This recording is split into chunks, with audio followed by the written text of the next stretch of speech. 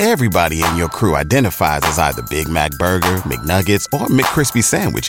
But you're the Filet-O-Fish Sandwich all day. That crispy fish, that savory tartar sauce, that melty cheese, that pillowy bun. Yeah, you get it.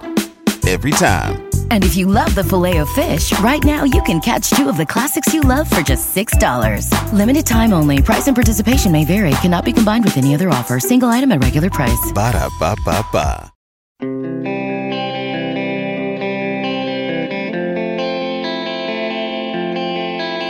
Full disclosure, I know Jason Botterill. I respect him, I believe in him, but I know him. Disclosure out of the way, he really should be a significant candidate in the continuing search for Ron Hextall's replacement. Good morning to you. Good Thursday morning. I'm Dan Kovacevic of DK Pittsburgh Sports, and this is Daily Shot of Penguins. It comes your way bright and early every weekday. If you're into football and or baseball, I also offer daily shots of Steelers and Pirates where you found this.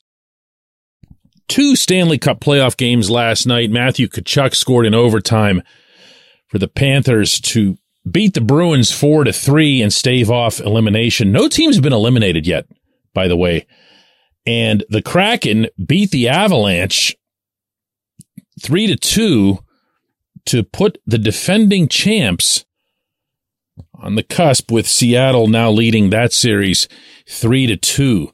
Botterill is, of course, the assistant GM of the Kraken, answering directly to Ron Francis, the GM, and Ronnie's not available, so stop that right away. Okay, I felt that. No, Ronnie's not available. You're not going to go to Seattle and get him out of a contract and everything else. Where those guys together have done, obviously, a pretty nice job.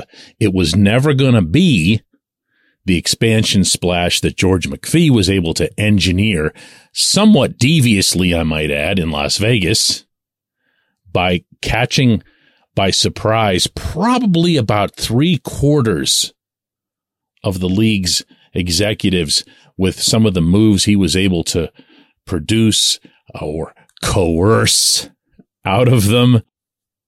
But Ronnie was able to build instantly a fast team, a fun team, a skilled team, and one that was going to entertain the new ticket-buying fans at Climate Pledge Arena.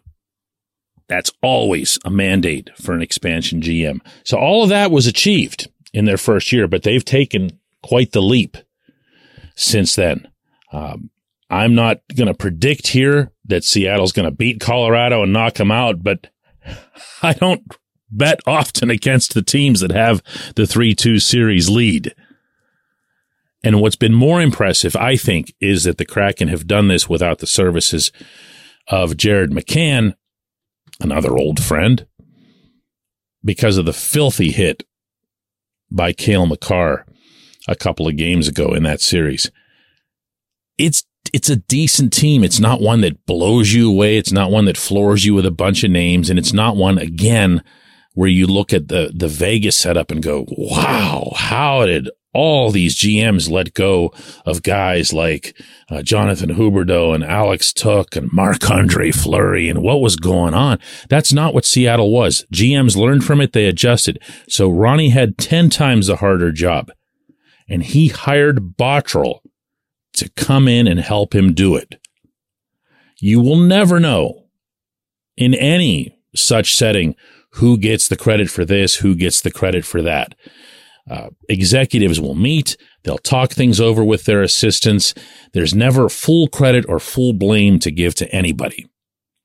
But he's there, and it happened. And as such, because of that, and because he has 3 years of general managing experience in Buffalo, which might be the worst place in the league to be a general manager, on that count alone, he should be one of the candidates. Now, add to that Botterill has quite the history here in Pittsburgh.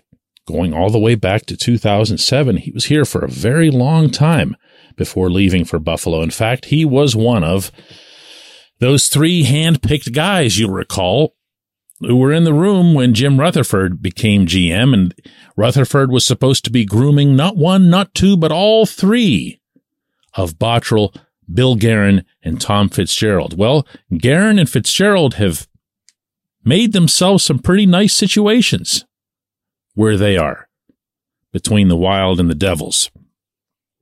Botterill did not have a good go with the Sabres.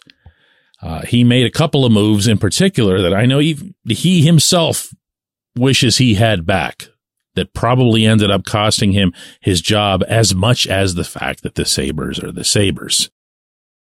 But what I also know about Botterill is that he is one of those guys who's kind of a prototype.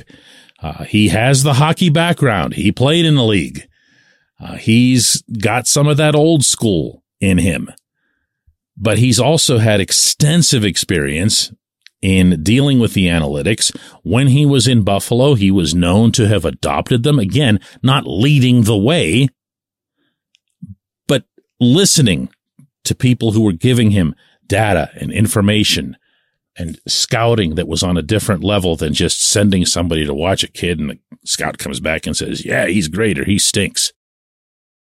Botterill also has the background with Sidney Crosby, Evgeny Malkin, Chris Letang, and he'd immediately have their respect and their trust, which is not a small thing in an environment like Pittsburgh's, which, remember, is still going to be about those guys for the foreseeable future, at least for the next 2-3 years. He also has had time working with Mike Sullivan. Now, you can take that one of two ways, especially depending on how you feel about Sullivan. But if you want the head coach to have constant open communication with the GM and vice versa, so that you don't have a Mikael Granlund thrust upon the head coach in the stretch drive where the coach is going, what do we get this guy for? What am I supposed to do with him? Then it would probably be beneficial if those two already had experience and trust in each other. Look, I'm not going to say that this is the only candidate out there. I'm not going to say that this is the best candidate out there. I am saying that it is absolutely a candidate who should be considered and considered intensely. When we come back, J1Q.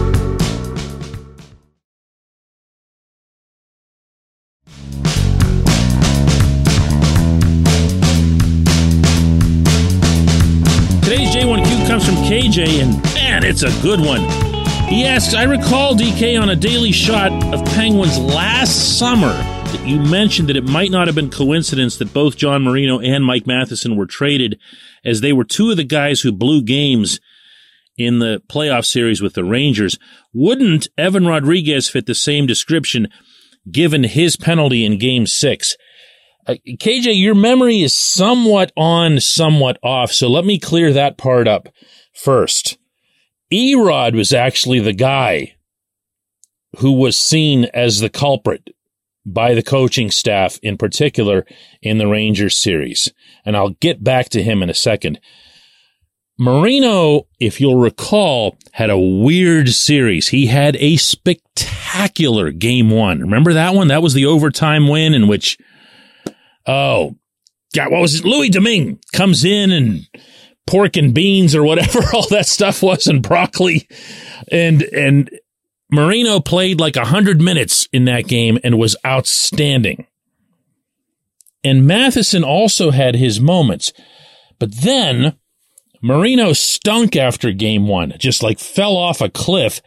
And Matheson had, I used to have an exact count on this, but he must have had half a dozen goals go in off his feet. And you can say on the first couple that that's just lousy luck, but what ends up happening is it gets exposed, as if it wasn't already clear, that Matheson was no good at moving anybody from the front of the net, and as a result, he himself was in front of the net. And if he's in front of the net, his feet are in front of the net, and his feet function as obstacles. So all anybody has to do is flick a puck in that direction, and they've got a really good chance of getting their own freebie tip for their own goal. And a lot of that happened to Matheson. A lot of it. But Erod was a different case.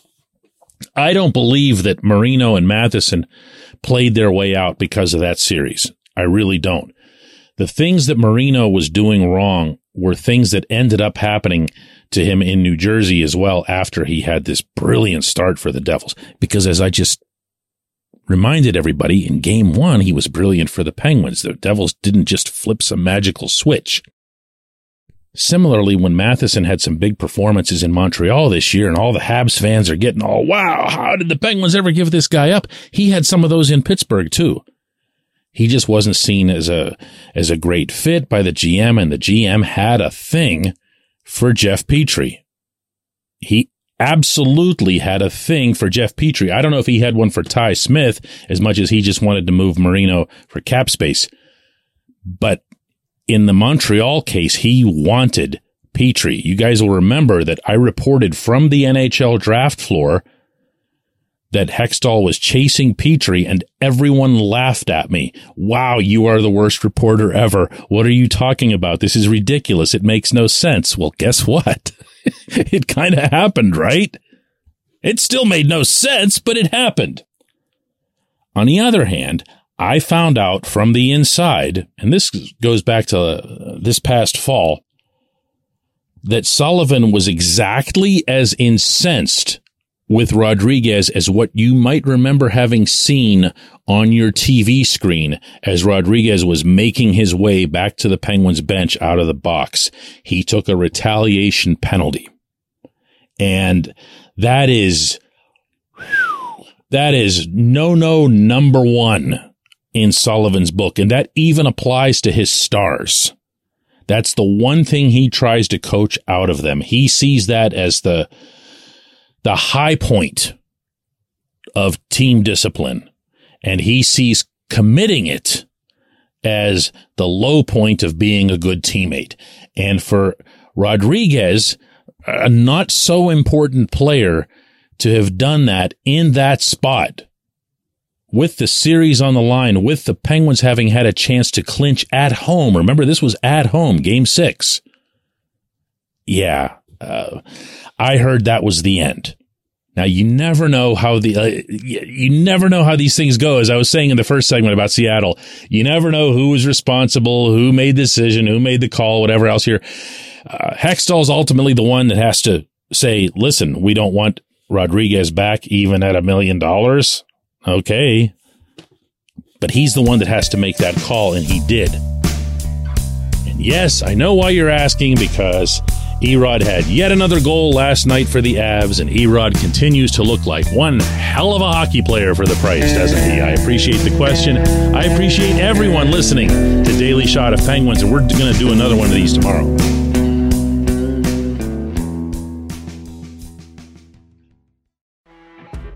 You know when you're listening to a true crime story that has an unbelievable plot twist that makes you stop in your tracks? That's what our podcast, People Are the Worst, brings you with each episode. I'm Rachel. And I'm Rebecca. We're identical twins who love true crime cases that make you say, didn't see that coming, and we hate the people responsible for them. Listen to People Are the Worst now on Apple, Spotify, or wherever you get your podcasts.